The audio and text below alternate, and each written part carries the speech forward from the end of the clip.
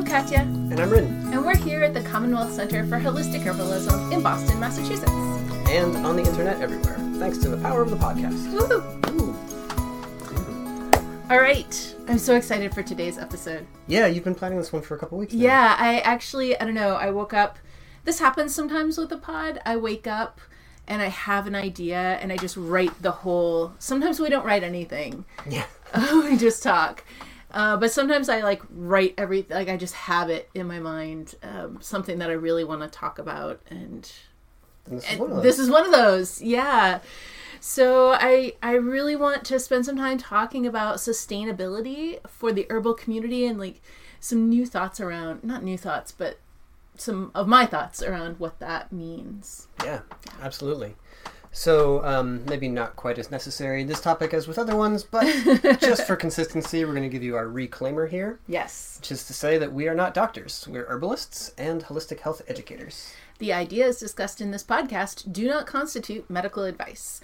No state or federal authority licenses herbalists in the United States, so these discussions are for educational purposes only.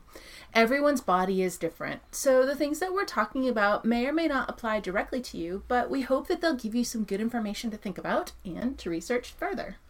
And we wish to remind you that good health is your own personal responsibility. The final decision when considering any course of therapy, whether it's been discussed on the internet or prescribed by your physician, is actually yours. Yes. Always. Yes. All right. Cool. So yeah, let's talk about sustainability. And let's, where do you want to start? Well, there are, when we say sustainability for herbalists, different thoughts come to mind. Right. Yeah. It's not one thing. Right. It's not one act. It's not even one realm. There are different areas of practice turns up in. Yeah. Yeah. So we might think about the oxygen mask analogy, that as an herbalist, you need to make sure that you're not carrying so much for others that there's nothing left for you. Mm-hmm. That's a really important factor in sustainable herbalism in terms of our own selves. Yeah, I mean, herbal practitioners are prone to burnout. Yeah. Just like anybody else who's in a service profession. Yeah, or professional caring, Yeah. That's not what I want to talk about today. Okay. Maybe some other time, though, yeah. Yeah. Also, another place where we might be thinking about sustainability is from a social perspective. So even if the herbs that you're working with are organically cultivated, are the people who are doing the labor to do that organic cultivation, are they being adequately compensated and abundantly compensated? Yeah. Appropriately compensated. Yeah. And in the places where this work is being done by migrant and immigrant workers, are these people safe? Yeah. It's not even just did they make a lot of money, but they're not really safe. Right. Yeah. So that is a really important issue around sustainability. Right. Yeah, and that's a discussion that's really, really critical in all elements of sustainability when people talk about it. The question is always well, did they put pesticides on it? And yeah, that's relevant for sure, right? Yeah. How did they fertilize and everything? It's super important, but also who are the people who are doing the actual manual work? Yeah. Who literally have touched your food. And I know that concept even grosses some people out, but I find it beautiful that, especially with strawberries or all different kinds of sort of more fragile produce that can't be machine harvested and that are actually harvested by hand. Mm-hmm. The idea that there is a living person who with their hands got this food for me, I find that to be an amazing connection and really beautiful. Yeah. And so, in that regard, probably the place to start is to think about the difference between, when we talk about farmers a lot, we're in an election year right now, so there's lots of talk about supporting our farmers and are the tariffs good or bad for them and this and that. But one thing that was kind of illuminating for me was when probably Sarah Tabor on Twitter was commenting about how farmer in this context is sort of equivalent to CEO. Yes. It's not to the person on the ground doing the work. Right. And it may have been in the family for a long time and there can be ties to the ground in that way and the land in that way, but it's a really different proposition when you're talking about workers' rights than when you're talking about support our farmers. Right.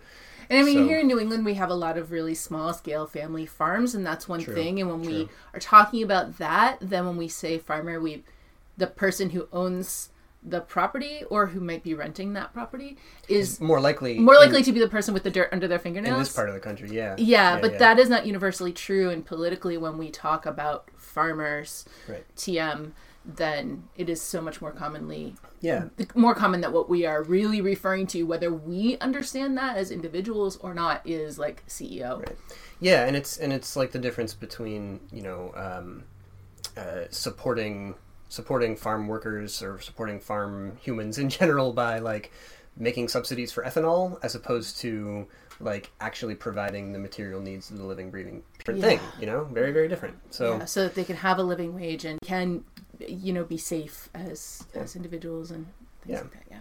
So when we're thinking about sustaining in this case, the availability of herbs or herbs as they show up in our modern world, those are things we need to think about too, right?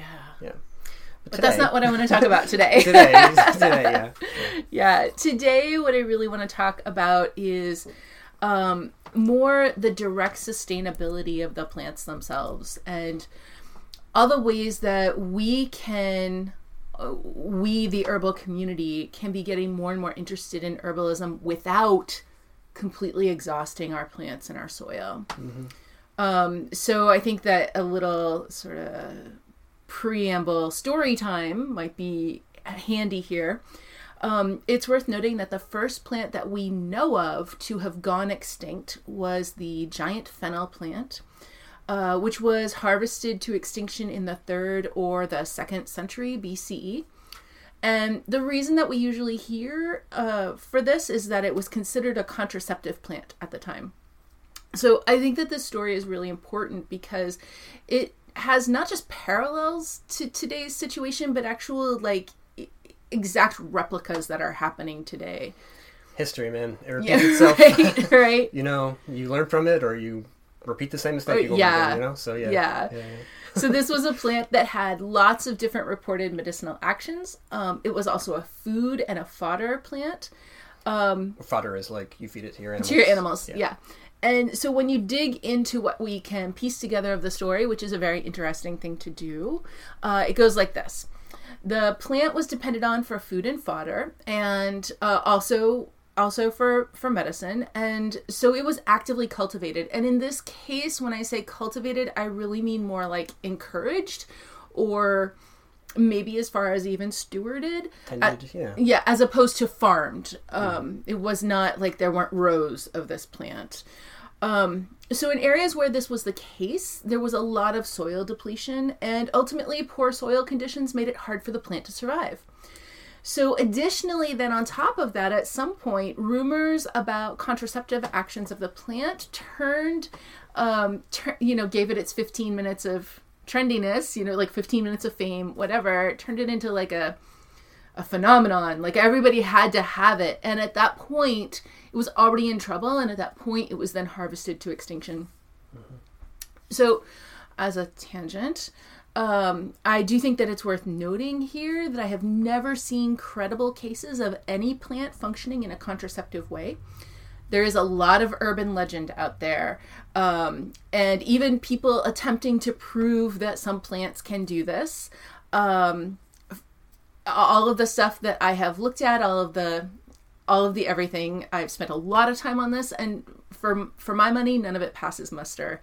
It is a huge issue. I've published quite a bit about this in Plant Healer magazine, and I will do a huge update on all that coming up in the reproductive health online course. Right, because there's lots of nuance to this. There is a lot of nuance, but especially in the context of this story, I just want to note that plants are not, like, that's not necessarily what they're trying to do. So this is a super complex topic. But the ultimate bottom line here is that whether or not the plant actually performed this action is less relevant than the fact that people believed that it did.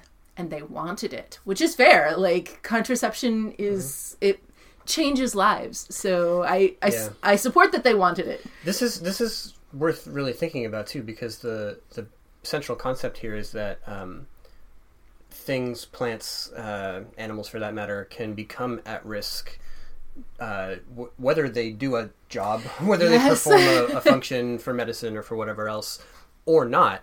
They can still become at risk because of that. I'm thinking here of like rhinoceros horn being ground to powder and then taken as a virility supplement. Yes, because it'll make you, to, your manliness or more manly. Literal, like it breaks my heart, but like literal powdered tiger penis and all this. Oh God, and with plants too, the same kind of thing. Like humans have never been exempt from. Well, I guess marketing would be part of it, and fads and trends and stuff like that. Yep. And also like urban legend, like that's been with us forever too. It, like marketing mythology, like all of that stuff has always been here. Yeah, I mean now we're saturated in it 24/7, and from every like all the different screens in the room are trying to blur them at you all the time.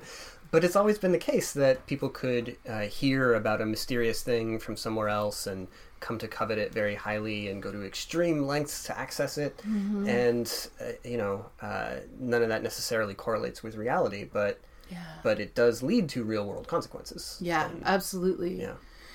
So again, what we're seeing in the case of this particular plant is poor soil quality, plus degrading growing conditions, plus over-harvesting, and then on top of it, plus trendiness. And all of those things together lead to extinction, right? An enormous sustainability problem. So as herbalism in the United States grows, and it's really important to truly understand the actual literal explosion of herbal interest in this country over the past few decades. And I feel like, honestly, there is no word that I can really use to make clear how fast this field is growing just over the last 20 and 30 years. So if you are new to herbalism and you haven't been watching this happen over the past several decades, then just think about whatever is the fastest growing, most explosion-y thing that you can possibly think of. And then maybe think about it even a little bit bigger. And that's herbalism in this country right now. So even though where you are, you might be the only herbalist that you know. And so it might be hard to kind of imagine that this is literal explosive growth. It is literal explosive growth. Yeah. There's a report put out every year by Herbalgram, and I'll put the link to the one for 2018 in the show notes here, because that was the last one that came out so far. But I've been following this for the past 4 or 5 years, and the one for 2018 reports overall herbal supplement sales increased by 9.4% over the previous year, and it's been in the ones that I can recall and that I've seen, it's been numbers like that. It's been 10-13% increase year over year, and that's pretty much been going on, as far as I can tell, since at least the late 90s. Right. Well, if over a decade, every year you have a 10% increase, you had a 100% increase at the end of the decade. Probably more than that, but yeah, right. I mean, it's enormous, yeah. And the current market share overall is something around $9 billion, just in the U.S. here. So, yeah. And we're not even a large market, actually, comparatively. Yeah. Today I want to kind of focus on our own hands, and so I am thinking about locally, but just to think about scale wise, we're not even a large market. Yeah. But if we say over the past 30 years sales of herbal products have increased by 300 or 400%, that sounds a lot. If we say over the past year it increased by 10%, it doesn't sound like that much. So yeah, but those numbers are the same numbers, just on a different I mean, so it's hard to wrap your mind around, really. And it's also kind of hard to wrap your mind around the difference in the market now versus 30 years ago, right? Yeah. And this is true even for our kind of herbalism, right? And so not like bottles of supplements on the shelf, but but actual whole plants. People wanting to learn and make their own teas and tinctures and do it at home, and so then there's more market for raw herbal, stuff we put in our jars, right? Yeah, the cut and sifted plants and everything, and so I wonder if it would be interesting to talk to somebody from Mountain Rose who had been there since they got started. I mean, I've been buying herbs at Mountain Rose almost that long. Yeah, then, yeah. And literally, it was a couple of people. Yeah. It's not a ton of people now, but it was literally like 3 people. Yeah. And watching that grow over the years has been... Yeah. And even in my my career as an herbalist over the past 10, 11 years, the number of local herb farms and suppliers and herbal product makers and everything is just exploding. Yes. Yeah. So, we see that at Herbstock every year, right? Oh my goodness. Yeah. Herbstock is our local herb conference, and it's really exciting, and it is explosive. It's packed to the gills, man. It's packed. Yeah. Yeah. So all this is really, really exciting. That's the first thing, is to say, yay! It's really exciting. But it's also a problem for sustainability. And what that means is that it's no longer enough for teachers to say, you can pick 1/3 for you and leave 1/3 for the animals and leave 1/3 for regeneration. That's what was being taught 20 and 30 years ago. And honestly, I think a lot of today's teachers are still saying that simply because that's what they were taught. Yeah. If you come across a stand of nettles, you can take 1/3, leave 1/3 for the animals, and leave 1/3 to go to seed. It's appealing, right? It's very simple. It's very easy to hold that in your mind. It feels like a sort of undying, unchanging principle that has probably always been true. But I don't even know if it was always true. I know, right? I'm just saying it feels that way. Yeah. It's oh yeah, 1/3. That's great. That's perfect. Yeah. Things in nature come in 3s, sure. Totally, yeah. Yeah, no, yeah. I think that that was something, it might be something literally that Rosemary made up. And as her own personal guideline for harvesting in her own area where she was. Sure. And now it's fairly ubiquitous. And, our elders in that time period, their ideas spread much further than we may think because they were like the vector. They were the ones who put out so much information, and that's great. We owe them a great debt for the revitalizing that they did, but also it's important to sort of just update those things and to call them into question. And so right now, that is something that I think we need to be calling into question. Whether you ever heard that 1/3, maybe you're some quarters or something. Yeah, or maybe whatever you were taught about sustainably wildcrafting.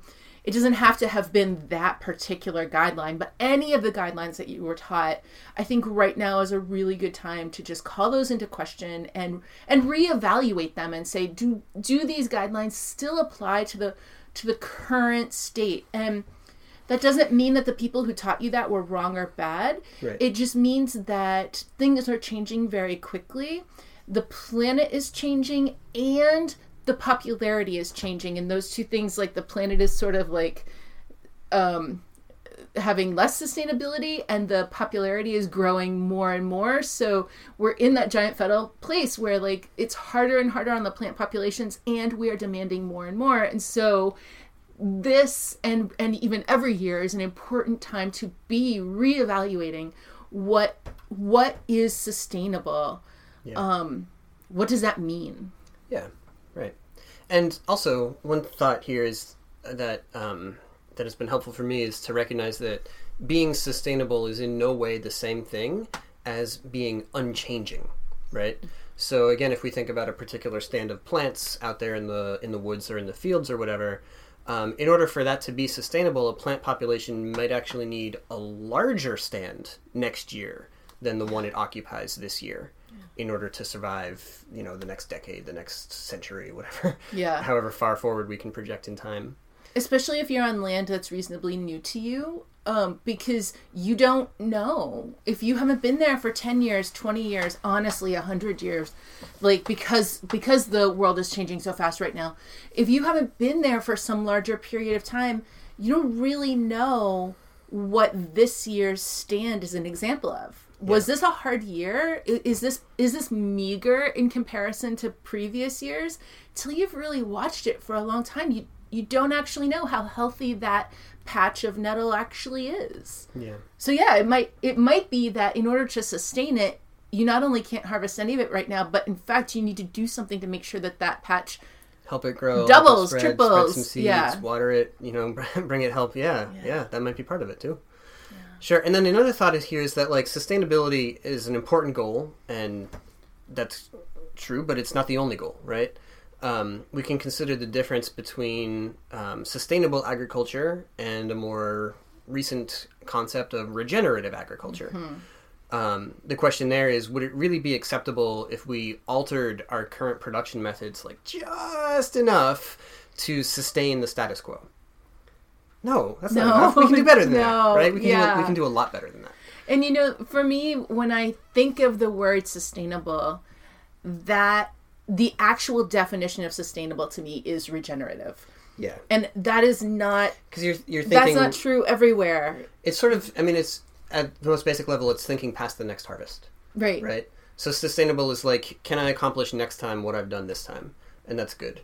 But regenerative is like, how can I make sure that continues to be true as far forward as we can project, and how can we feed into these nourishment cycles? Yeah, so that we are not just nourishing ourselves, but we are also nourishing our soils, and we can also recognize not just, we need to sustain what we're doing, but hey, what we're doing is significantly diminished because soil has been depleted over decades. So every year I need to not just be sustaining where I'm at right now, but I actually need to be putting back. Right. Like, you invest in your business or you invest in your education or whatever. We need to be investing in the soil with our practices. Yeah. And why this matters, one reason is to consider, like, okay, imagine you've got, on one hand, extractive practices that are going to draw down the reserves of nutrients and everything that's necessary in the soil over time. Extractive, right? And then you have sustainable, which is like, we pull some stuff out, we put some stuff back in, it all balances out over time, right?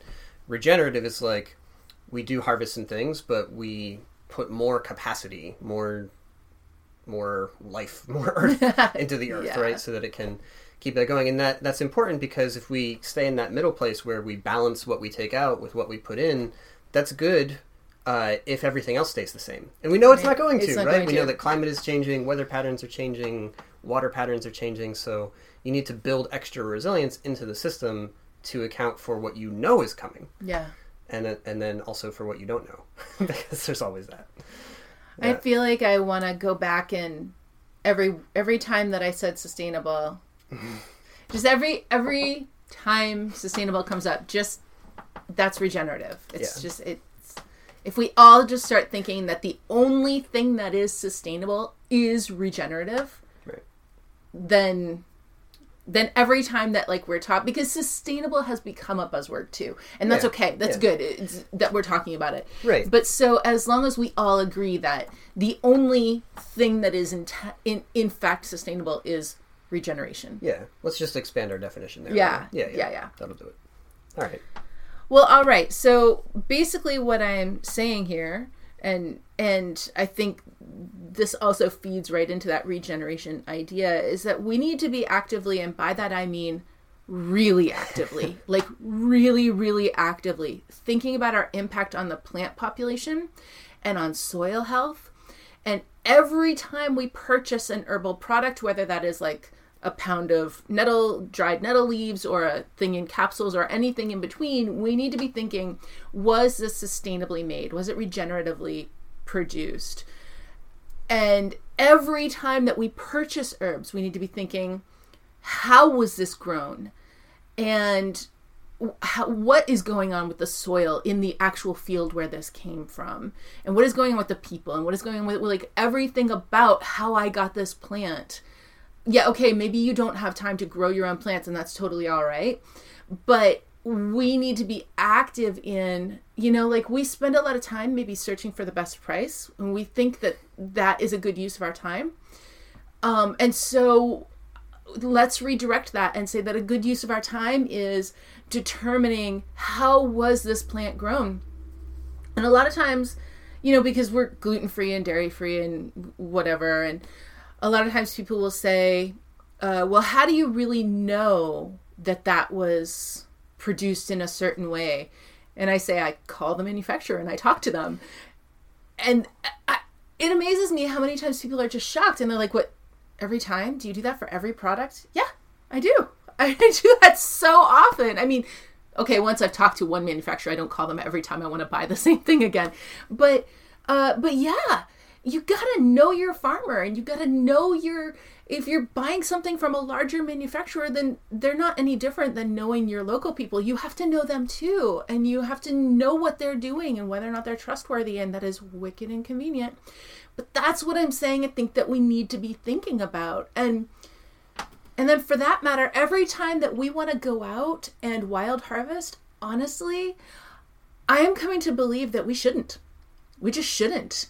I am seriously questioning right now whether or not plant populations, even plants who are not at risk, can handle the influx of people interested in plant medicines and who are thinking, oh, I can just go outside and get this for free.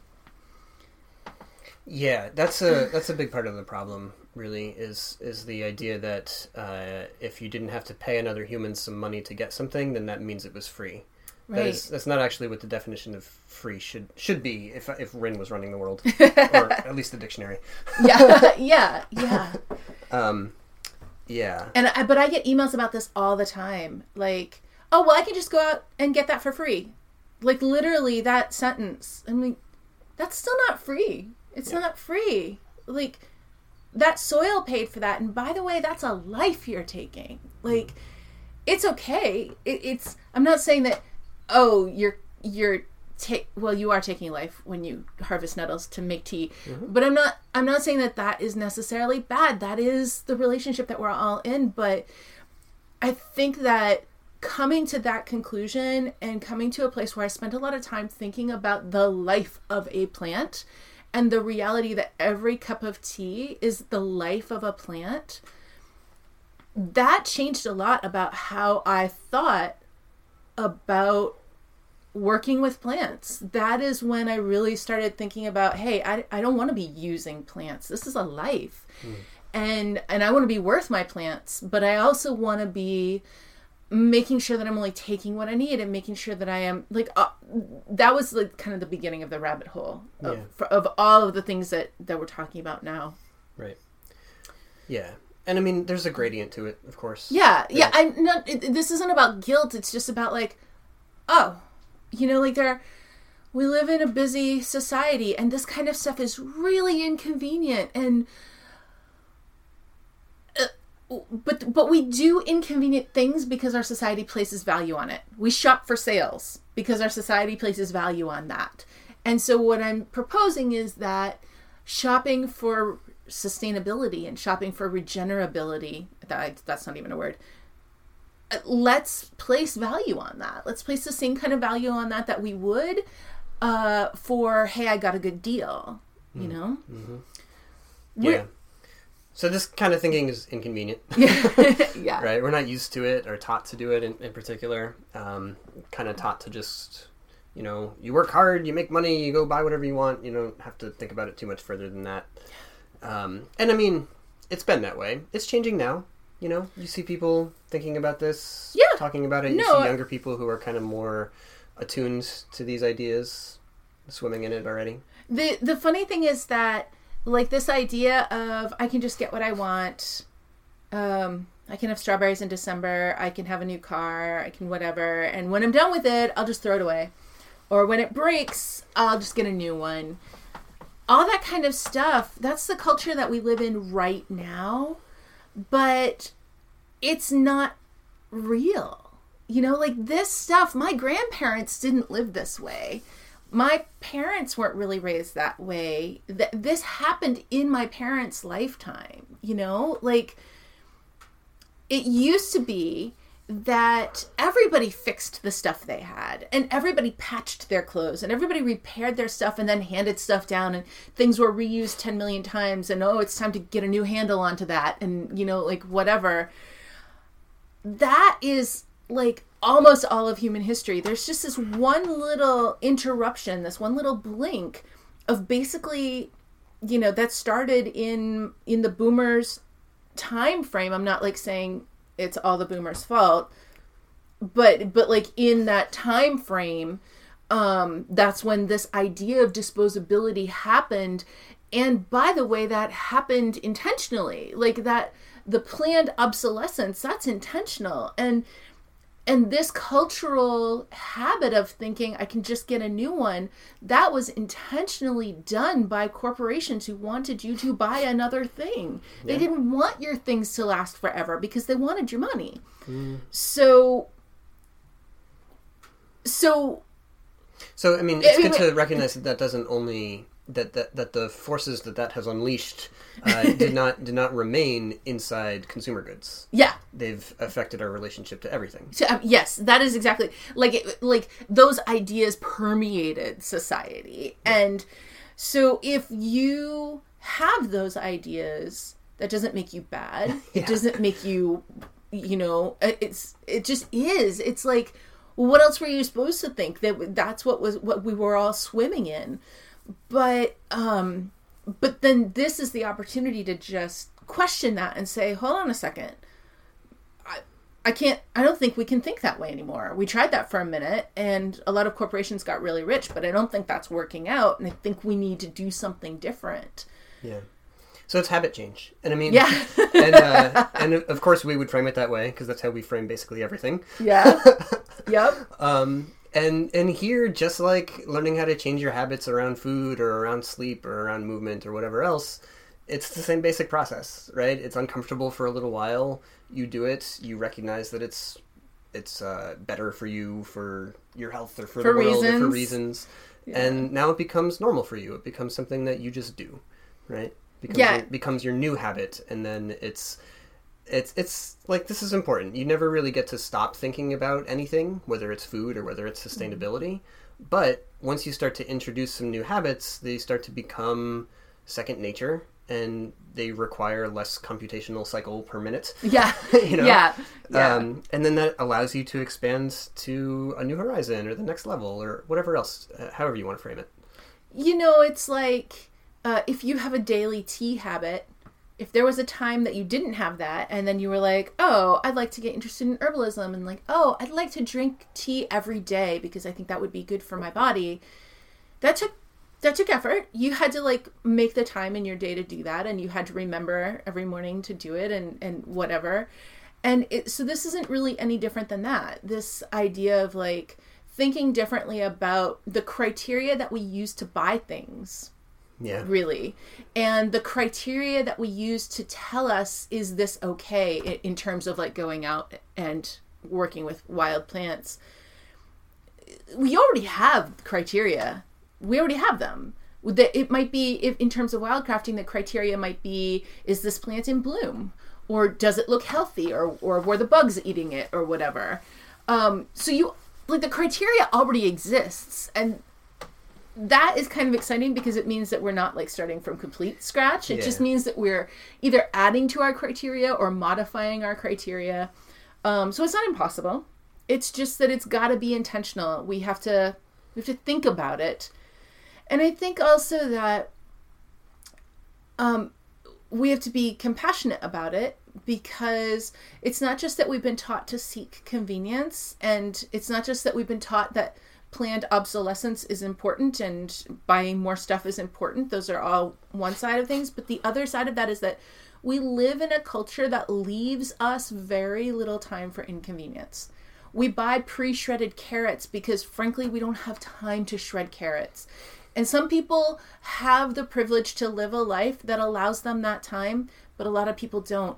And I'm not judging anybody who buys a pre-shredded bag of carrots. Like, you do what you got to do to get vegetables into you. And so if we can recognize that we are not living in a world that values this kind of thinking, and that this kind of thinking will take more time, then we can also sort of cut ourselves some slack. We can look for like, okay, well, who can I trust? And I'll just do what they're doing for now. And then slowly I will chip away at learning for myself or deciding for myself that they also made good choices. But in the meantime, I will choose a person or a group or whatever who has really good regenerative practices, and I'll just accept their practices because I accept that I don't have time to research every single thing right now, and I need to be compassionate in doing this work. So I guess, there are ways that we can cut ourselves slack on this and not, I don't want this to be a huge, awful burden, but it's work that we have to do. Yeah. And not all, even if work is burdensome, sometimes it's important and valid Still and good. Necessary. Yeah, for sure. Yeah. Okay. So, all right. So here are some things to think about around these ideas about sustainability and herbalism, sustainability of the actual living plants in the ground. Yeah. Yeah. And the first one is maybe to think about when you're buying herbs, to first of all recalibrate a little bit around that. And we're seeing this happening, I think, in the last few years especially, but I expect this to continue, where there have been some herbal price shocks. Mm-hmm. There's been some times when I've been going to place an order at the herb supplier, and I'm like, wow, that herb is 3 times as expensive as it was last time I got some. Mm-hmm. And what we're advocating for here is to train yourself to not respond with, ugh, I'm going somewhere else that I can get the cheaper one, but instead to say, I wonder why that happened, and I wonder if this is actually more of an equitable price for all of the people involved and for the plants themselves. Yeah. Sometimes it is as simple as we have more herb farmers here locally in the U.S., and as suppliers are trying to source things locally more frequently because that is what the herbal community wants, that the prices have to change, because a living wage in the U.S. is different than a living wage in a place where they might have been sourcing that previously. So it could be something as simple as that. And I'm obviously, like, if it's just somebody saying, oh, I can make a huge profit here, I'm just going to charge a ton more. Like, I'm not saying, that's something else. Yeah. But, a reputable supplier, I'm thinking about Mountain Rose, for example, that's not what's going on for them. And so if suddenly the price changes, or if there's an herb that's expensive, like linden, for example, and then we think, oh, well, that's terrible. Why is it so expensive? And to sort of catch that thought and think, oh, well, hold on a second. Those flowers come from trees. It's sort of like ask the question sincerely. Why is it so expensive? Yeah, there could be really good reasons for it. Okay. Yeah. I mean, and then the very first of all of them is that herb farming is really difficult. Yeah. It's not easy. They're called specialty crops for a reason. Yeah, well, any farming, like, it's hard to grow things, and these are skills, and you have to gain them over time, and it's long work. It is hard work. Most of our small farmers in the U.S. have to work 2 jobs. The farm is often their side gig. Often they can't survive from the money off the farm, and given how much work it is, we need to be questioning as a society, do we want that? Like, hold on a second, you're already working really hard. Why would I expect that you should then work a second job just to stay afloat? Like, that doesn't seem fair. Yeah. So this is sort of just like resetting your internal wheels and dials a little bit, so you can look at something like that and not feel affronted, or not feel like, all right, well, my first instinct is to find the cheapest one available, because that is not a great way to find sustainable herbs, right? You can go on Amazon, you can find super cheap plants from super sketchy places that you have no idea where they were grown, and you probably aren't even going to be guaranteed to get what you ordered. But this is not a great way to support regenerative, sustainable herbalism in the world. Yeah. All right. So, kind of along with that is another experience you may have while you're browsing your favorite herb supplier, or even your local herb farm, what they have available, is that herbs aren't always available. Yes. And that's okay. Yes. That's nowadays. Yeah. So, definitely, again, I've had the experience of being like, all right, I'm gonna fill up all my empty jars on the shelf. I'm gonna go and order everything, and I'm gonna get it all from one spot. And it's gonna be, oh, they don't have that. Oh, they don't have that either? Oh, man. Now what am I going to do? Yeah. Right? Yeah. Am I going to have to just wait? Am I going to order from several different places? Oh, I'm so stuck. And to kind of grumble about it. Oh man, like every fall we get the emails about elderberries. Where can you find elderberries? Wait, everybody's out of stock of elderberries. Well, yeah, it's fall. Like there's only so many of them. Like it's okay if everybody's out of stock. Right. And also elderberry like as a plant is not hard to grow, so but if everybody's out of stock, then everybody's out of stock. That's okay. It's okay for you not to have the plant that you want right now. And boy, does that ever go against our ideas as Americans, Yeah. No, I should be able to have anything I want. But listen, that too is new. Right. I'm 46. I'm almost 47 years old. And when I was a kid, we had 3 kinds of apples. You could have a Red Delicious, you could have a Granny Smith, or you could have a Macintosh. That was it. Those were your choices. 3 apples. 3 apples. And we did not have strawberries in December. That was not an option. And I lived in Texas. Like, that was not an option. So this idea that we can have anything we want, anytime we want, you guys, this happened in my lifetime. Mm-hmm.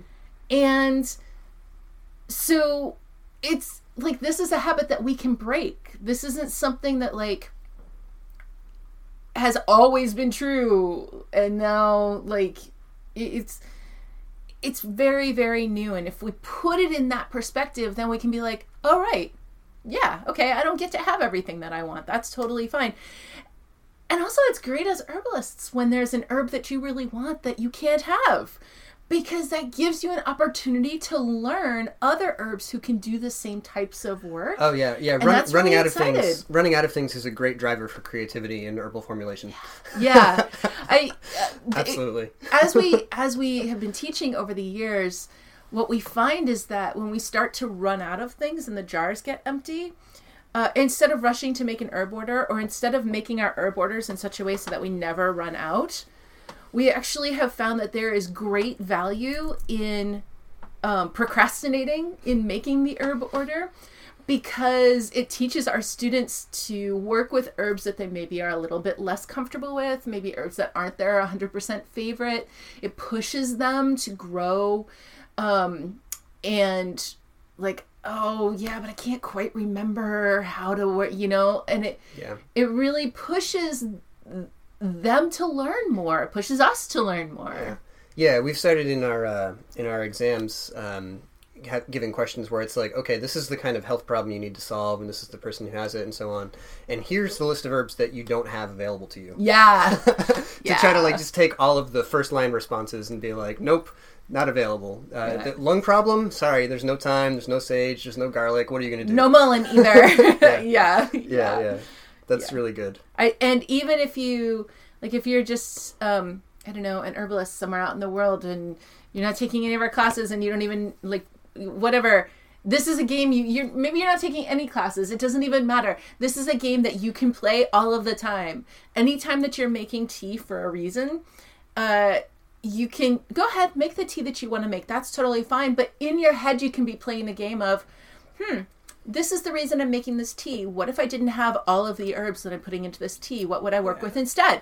Yeah. And if you just do that every time that you make a pot of tea, you're really pushing your learning in a fantastic, fantastic way. Yeah. Nice. So this can be a way to make it fun and exciting also. Yeah. Cool. All right. Well, another idea here is maybe you should grow some herbs. Wait, hold on. Let me take the maybe out of that. You should grow some herbs. And it does not matter if it is one basil plant, one catnip plant, whatever, in a pot on your windowsill. Doesn't matter. Whatever it is, or if maybe you have enough land and you can put in a whole big, frankly, we had last couple of years, we had a raised bed that was 4x8, which was not super expensive to put in.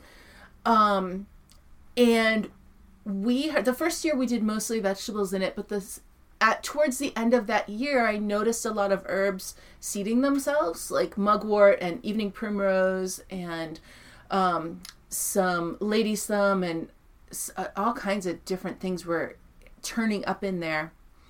There was one more that we got a real lot of. But my point here is that... the fleabane. Oh, right. Yes, yes, Erigeron. And so the second year with that bed, I did not plant any vegetables. I had strawberries in there as perennials, but other than that, I didn't plant any vegetables at all. And I just let the volunteers go bananas. And we harvested pounds of mugwort and of evening primrose and of erigeron. And these are 3 herbs that are really important to us. Yeah. And it was just a 4x8 raised bed, you know? Yeah. So you don't need a lot of space. Yeah.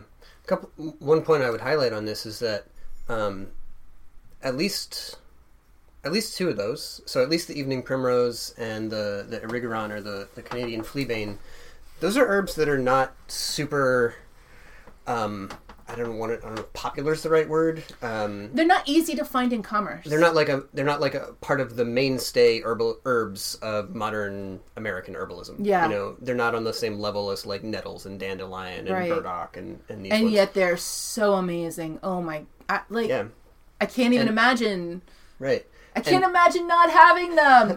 Well, what would you do? Oh no. Yeah. Yeah. So, but for us, they've become really important as part of our personal herbal lives and part of our practice too. And we've really come to get to know them much better. And there was really no other way to accomplish that than to grow them, to work with them consistently, to have them around.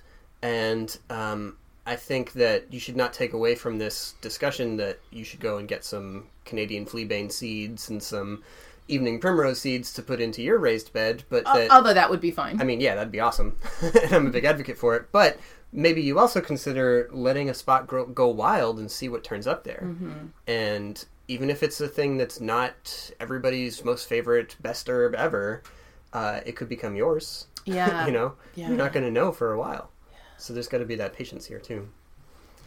Yeah. So, gardening is not easy. It's also not hard. Concept is easy. Right. It's the practice. Like, knitting is easy, too, like, in concept. But it takes practice to be able to get, like... Why are you looking at me like that? I'm giving you a skeptical face. You learned to knit for a minute. Yeah. Well, it's true, right? Because I only spent about a total of 2 hours attempting. Right. And that's not enough time. Like, you made you held the 2 needles and you made the loops and they moved and you did the stuff. But, like... Hey, I just finished this lovely scarf and I'm very excited about it. It's gorgeous. And you can't do this. Okay? But you could. You gotta take the time to learn it. Anything, like everything that you learned in those 2 hours is literally the only thing you need to know to have done this. You just didn't. Yeah. And I really want people to think that way about gardening. People ask us if we're going to make a course about gardening, and typically the answer is basically no.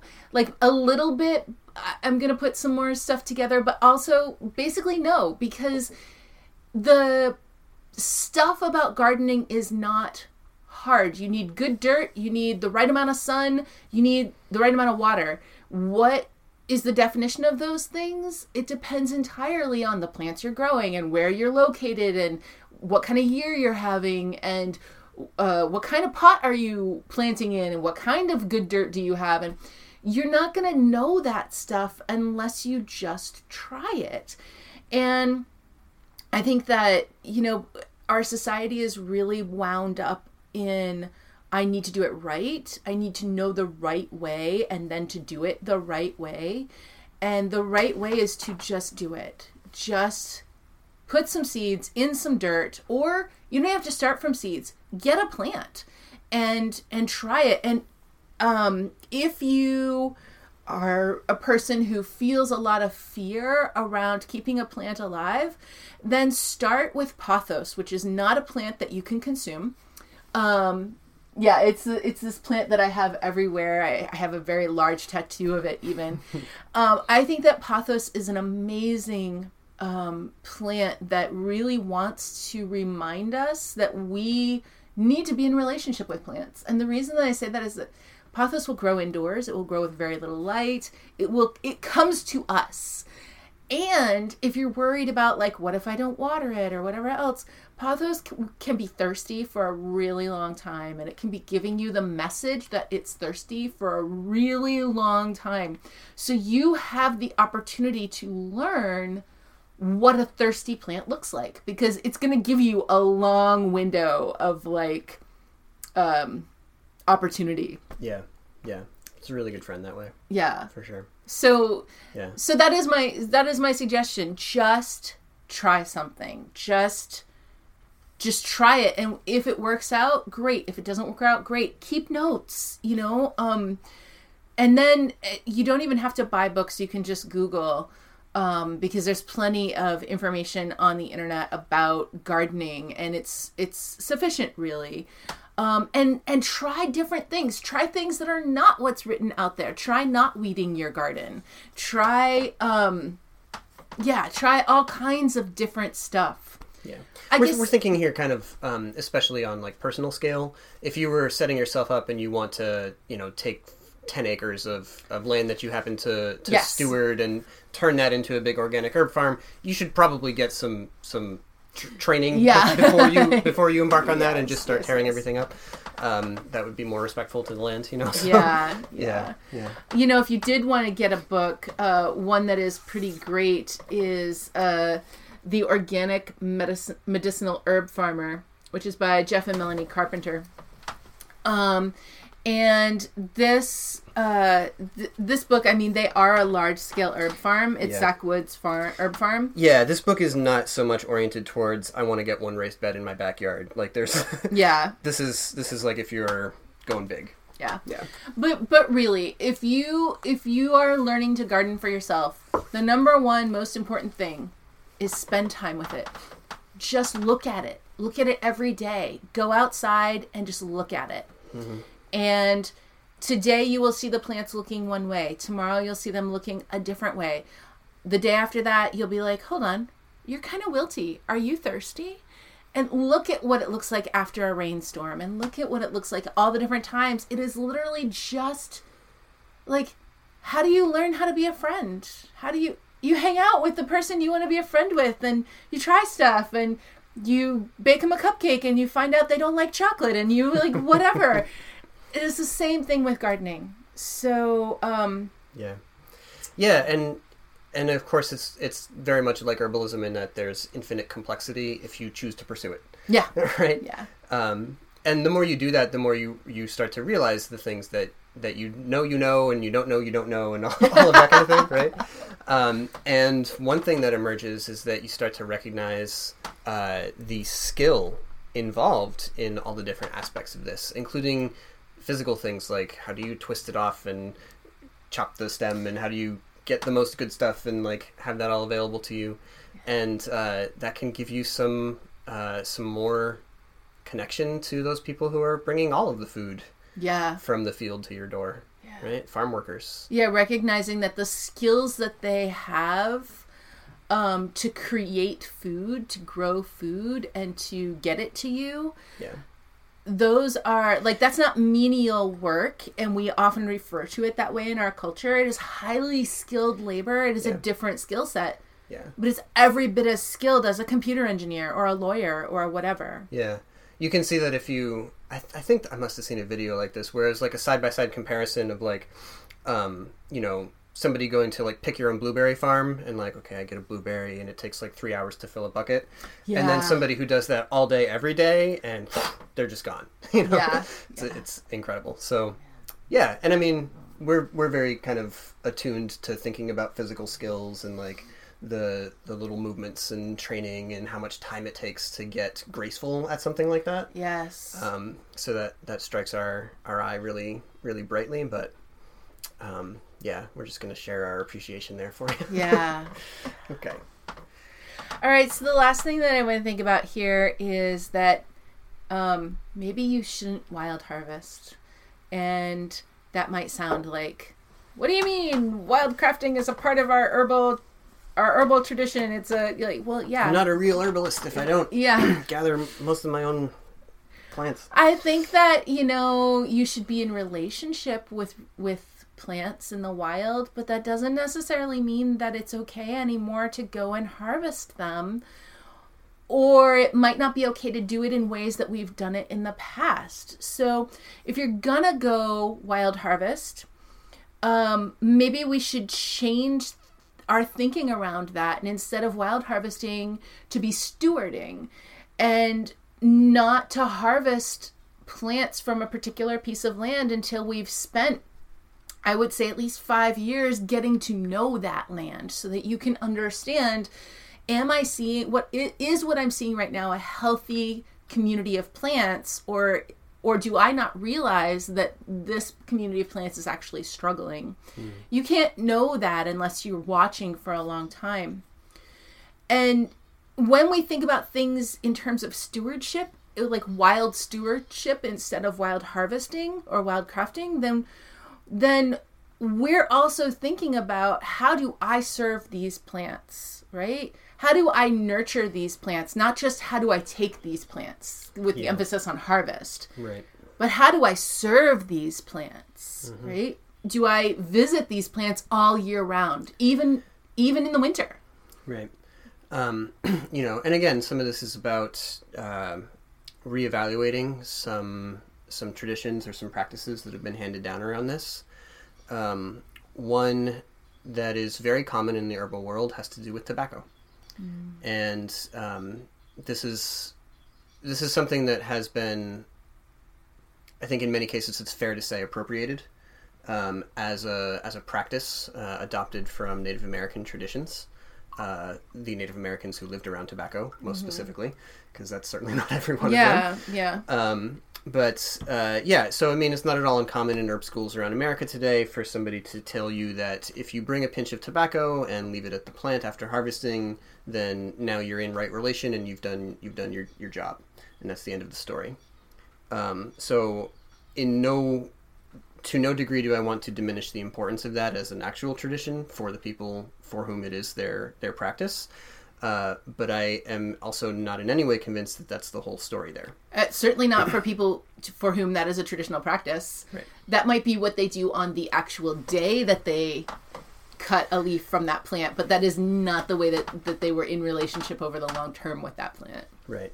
And so, like other cases of appropriation, a large part of the problem here is looking at one act or one object and saying, like, that's the story and I've got it. And now I can have that and I can give that or take that to other people or something else. And there's so much privilege and problem bound up in that. But so I think bringing an offering to a plant when you harvest is a good idea, but I think that some plants would appreciate some water more than they would appreciate some dry tobacco. Yeah.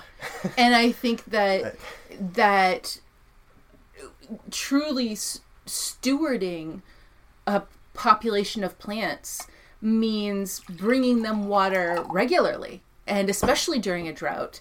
Except this is wild land that we're hypothetically talking about here, which means there's no garden hose, which means you're carrying water to this plant population on a regular basis in order to nurture it through a drought. And that's what I'm getting at here. Like, that's what I want us to be thinking about. When I say, what are we doing to steward the population of plants that we are in relationship with, where one small part of that relationship is it okay for me to harvest some portion of this year? And always asking that over and over. That harvest action is such a small part of the relationship, and the larger relationship is, I want to know you. I want to be in relationship with you. I want to see your needs and provide for you in the same way that you are providing for me. Yeah.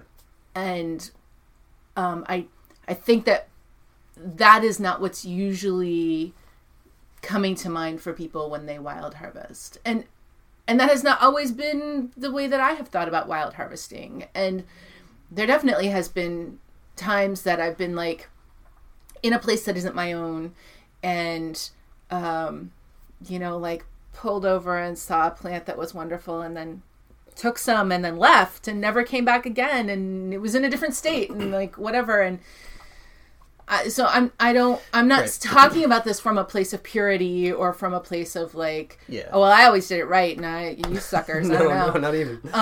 But these are the things that I want to be thinking about. And then I mean, even like water's heavy, so I even want to think about this from an accessible point of view. Like there will be people who cannot actually perform that function. Yeah, please don't take that concept as like this is what Rin and Katya think is necessary right. to yeah. And yet if you are a person because of disability or because of just strength amount, like the amount of strength that you have or don't have or whatever, who cannot carry water over a distance to a particular plant population that you would like to be in relationship with, that doesn't mean that you can't provide water for them. It just might mean that you can't be the one to carry it. And so coordinating the stewardship of a particular piece of property and the protection of that property is just as important. Yeah. And so nobody wants to talk about politics, but honestly, that's a place where you can make an impact, right? Yeah. You can call, you can write, you can contact people directly, you can hook up with advocacy groups that are doing this kind of work to preserve natural spaces, wild spaces, to bring wild and green into places where it hasn't been or where it's been pushed away for a long time, to do work to regreen the cities and to get, whether it's green rooftops or whether it's community gardens or all the different variations in between, like there's a lot that can be done, and it doesn't all involve money, it doesn't all involve physical labor. But if either of those is something you've got, then it totally can. Yeah. And if that's not what you've got something that you can offer to the plants, and it doesn't all have to be like happening in the same moment, right? Yeah. I'm thinking even of the Herb Stock project around Boston, where Steph Zabel and the has gone around the city and talked to individual business owners and property owners about, would you host a small like public garden? Maybe it's just like a little 1 foot by 3 foot planter in front of their shop. Can we put this here, and we'll provide, because she got people who would donate the plants and donate the dirt and donate the pots and whatever. And so we'll provide the stuff, and will you provide the awareness with your shop community and the watering and all that stuff. And even this is such a, you don't even have to be involved in politics. This is just community organizing. So like, even if it's at the large scale is not the way that you work, even in a small way, this is a way that we are stewarding the plants and also rebuilding our relationship with plants, especially in places that are mostly concrete. Yeah, absolutely. One other thought I had here is to recognize that all of this is occurring on a kind of a gradient, and there are many plants that you do want to be super cautious about harvesting. The more rare a plant is, the more at risk a plant is. Of course, the more you should be, going through these thoughts and these practices and considering, well, maybe I shouldn't actually harvest at all. But on the other side of the scale, you have things like weeds and invasive plants. Big quoting marks around invasives. Yeah. right. Yeah. As always. But there's a lot to be gained for all of us, I think, for the plant people, for the human people, to be looking at plants like this in places where they're growing super abundantly, and to reframe that not as like a threat or as a problem, but as an opportunity. And instead of pesticides, we can be looking at plant populations that have been designated as invasive as abundant, and that's something that I can harvest. Right. Right. With a little less. It doesn't mean you're going to be thoughtless at all, right? You're still going to be thinking about what are the impacts I'm having on this piece of ground. But there's much more space there to go in and to harvest and to work with those plants, and to feel, more comfortable and more like you're not hurting a plant population that really needs more protection. We also think about, there are some herbs that you can harvest without any harm to that plant, even the individual plant, let alone the population that it's a part of. We harvest a lot of pine needles because we love fresh pine needle tea, and we've never done that by climbing up. Well, I've climbed up a bunch of pine trees. You climb up a lot of pine trees. But it's never been like, I'm going to climb to the top and take the freshest green, new grown needles right off of the top because clearly those are the best ones. I've never pulled, I don't think I've ever pulled we get them off the ground. Pine needles off of a tree. Yeah, you get them off the ground because white pine in a windstorm, branches will come down. And it's fine to pick them up off the ground, you guys. You're putting it in boiling water. So if there might be like a little germ on it from the ground, you're about to boil it. It's okay. Yeah, and I mean, the pine has enough antimicrobial power of its own to take care of that. So, I mean, yeah, right? And this is a good way to think about it, too. It's like, okay, not all harvesting is equal, Yeah. If I clip a few flowers off of some chamomile during its growing, it's going to grow more flowers, right? And I can harvest some, and I can dry them, and I can have chamomile tea, and I can also leave the last round of flowers or a round of flowers to go to seed, so that plant's able to regenerate itself next year, right? And this is one of the major things to think about whenever you're considering wildcrafting. Is like, well, what part of the plant is it that I'm gathering, and what does that mean for that plant, for that stand? For the world, Yeah. Is there a non-fatal way that I can harvest this plant? Like, if it's a plant that is an annual, I'm thinking about goldenrod because this is a plant that we are in stewardship with on our land in Royalston and have been for quite some time now. And so, from any given plant, there are many little stalks of flowers. From any given plant, I only take one or two. And that way, every single plant still has the ability to reproduce. Yeah. So this would be in contrast to saying, oh, what I want is the flowers. So I'm going to go to the point on the stem where above there it's all flowers and just clip it right there. Right. And now the entire plant has lost all of its reproductive capacity. Right. Yeah. Yeah. So those kind of considerations can make a really big difference in the impact that you're going to be having on those plants, and that has to be part of what you consider as you think about whether to wildcraft at all. Yeah. So really importantly, I think to just be clear that none of this is about guilting or shaming anyone for things that they're doing now or for things that they've done in the past. It is just about recognizing that we're at a time in history, in current events, we're at a time right now when we need to reevaluate, and this time comes all of the time. Like, we always need to reevaluate. Is what I was doing last week actually still working for me? Like, hey, does it really work for me to skip breakfast? I don't know. Maybe I should try eating some breakfast. Like, that's a thing we reevaluate all the time. So this is a time to reevaluate how we as the entire herbal community, and also we as individual herbalists, how as we grow, we might be, or we are in fact having a detrimental impact on the plants that we love. And what do we need to do to make sure that does not happen, or rather that does not continue, right? Yeah. Okay.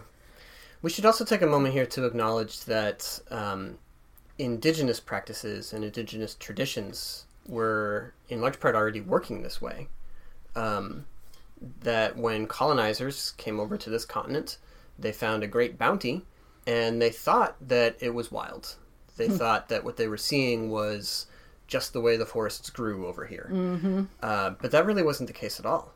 That this whole hemisphere, from top to bottom, was pretty heavily cultivated and stewarded, but it wasn't done in the way that was recognizable, right? It wasn't cut everything down to the dirt and then start from there and grow up.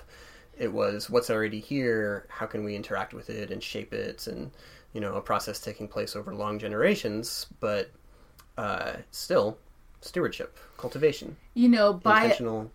And done by a population who was willing to go to the plants instead of I think about European agricultural practices as I am unwilling to move, and so all of the plants must be here with me.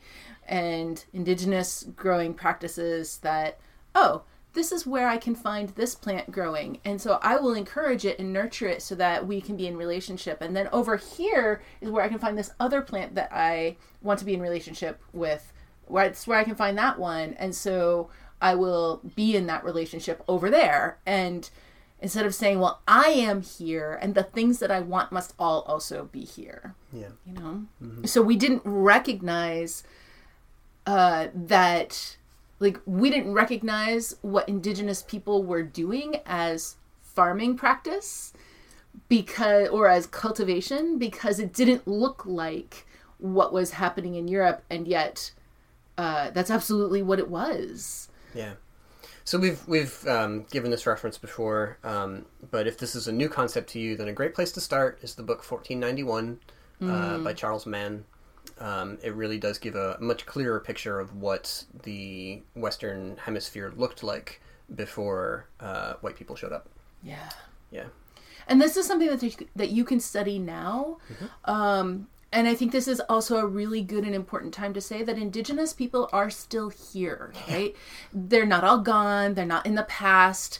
And so this is something that we don't have to like imagine or try to somehow recreate.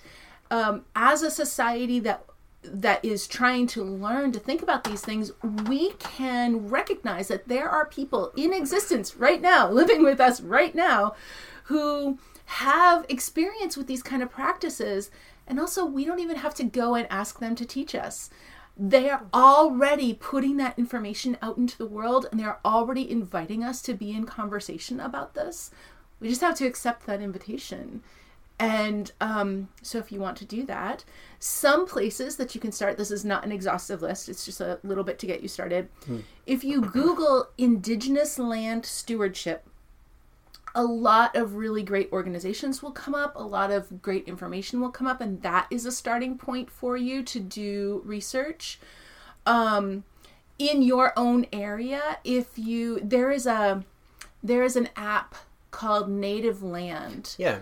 And if you check that out, it will tell you whose land you live on, whose land you're on right now. Even if you're just visiting someplace, it knows where you are, and it will tell you whose land you're on. And then it will link to information, like modern, current information about how to get in touch with those people. And so when you do that, I'm not saying that we should just go knocking on doors and say, hey, teach me everything you know about indigenous land practices. That would be completely rude and inappropriate. Yeah. But going to the websites of the indigenous peoples whose land you're on right now can often get you to, oh, look, this particular group is doing this thing, and there's an open invitation to participate in that, and therefore I could go there and I could learn in the way that they want to be teaching it. Mm-hmm. This is also a really good time to educate yourself on the Australian Aboriginal fire management practices in the light of the wildfires I don't even want to call them wildfires exactly, because that implies that there was no human whatever, and there was, But anyway, in Australia, I don't mean by arson, I mean by that colonizers abandoned the fire management practices from Aboriginal cultures. Yeah. So there's which is a recurring story. Yeah, that's true here too. I mean, that's true. Yeah, absolutely. It's just that right now there's a lot being written about it from the Australian perspective, and you don't have to be Australian to learn about it. Yeah. It's a good place to get started on Indigenous fire management practices, and then to like sort of take that and then look at it from where you are and see if you can find more about it in your area. But there's a really particularly good article about this on Indigenous X that we will link in the show notes, written by an Aboriginal man in Australia who is also a firefighter. So he is very well educated in Aboriginal fire management practices as well as Western fire management practices. It's a phenomenal perspective. Yeah. There's also a number of great folks, if you happen to be on Twitter. There's a number of people doing really great work there. So we'll link to these in the show notes, but Indigenous Land is a really great account to follow. Jindanis is one, and Dan Transient. And Indigenous X is also there as well. This is a tiny start, but one way that you can make use of this, and even if you are a person who doesn't Twitter much, or you've never used Twitter before, this is a really good reason to start. And you don't have to follow you only have to follow the people that you want to follow. So you could just use Twitter as a way to learn more about Indigenous perspectives, because this is a way that they want to be communicating and that they want to be sharing, and it is a way that you can be receiving what they have to say and receiving their perspectives without like getting in their faces and being like inappropriate or whatever. You can just, because it's burdensome to carry the weight of like, well, I have to educate everyone about like my practices, right. And this is a way that makes it a public forum. So by starting with those groups and people, it can give you a start of like, oh, okay, well, what are they talking about and who are they talking to? And let me see who they're following. And so it's just a tiny start, but it will get you going. Yeah.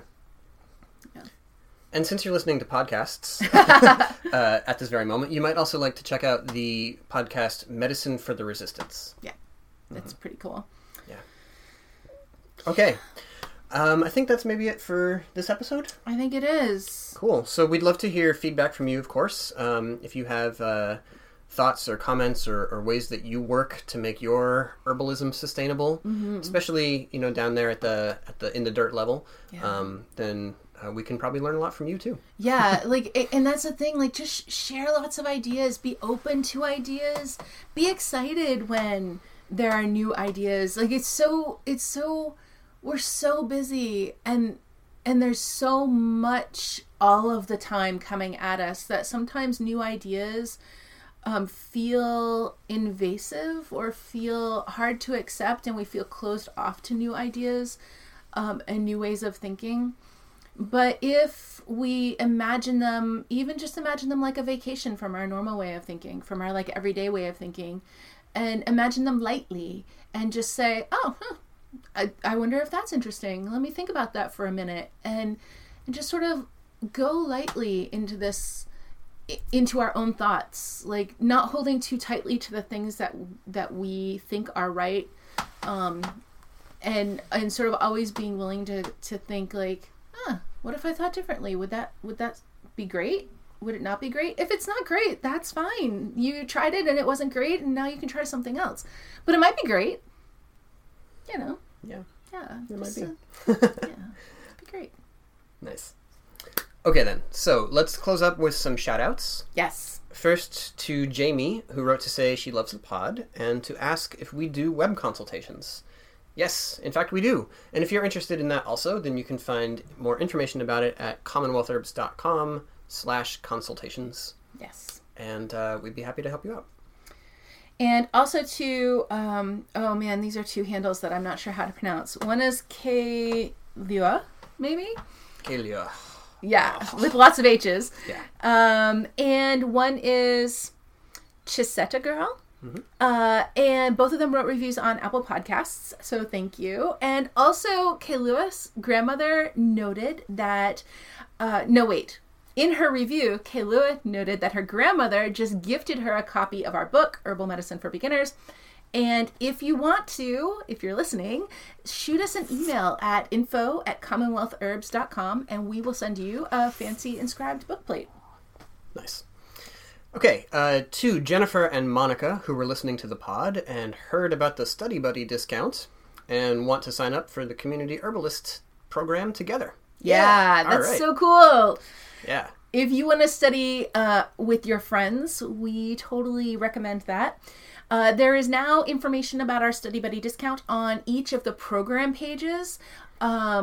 And I will expand that, but there's enough there to get you going and shows the different discounts for like 2 people and 3 people and groups of larger than that. And you can always just email us directly also. So check that out. Yeah. Get a buddy and study. All right. New Shoots After the Rain wrote in to say they loved the bone broth episode and especially the resources in the show notes. Well, hey, that's great. You guys, Rin works really hard on the show notes to make them really great and resourceful for you. So check them out. And then finally, Corinne McVeigh, Wild Child Apothecary, The Locusts and Honey, all told their friends about the pod on Instagram. Thanks. Thank you so much for sharing. That really does help. Sharing is caring, right? Yeah. Yes. So if you want to spread the herby goodness, you can share this podcast with folks who you know who would like it. Just send them a text, send them an email, tell them the next time that you see them over coffee or tea or whatever. Some of the podcast apps, you can literally just like click a little button and it will automatically send through your text message thing. Yeah. It'll send them an episode. So do it. Yeah. Spread the herby goodness. Yeah, we really do appreciate it. Cool. Okay, so that's it for this episode of the Holistic Herbalism Podcast. We'll be back next week with some more herby goodness. Yes. Until then, take care of yourselves. Take care of each other. Drink some tea. Yes. And we'll see you then. That's that, yeah. Bye. Bye-bye.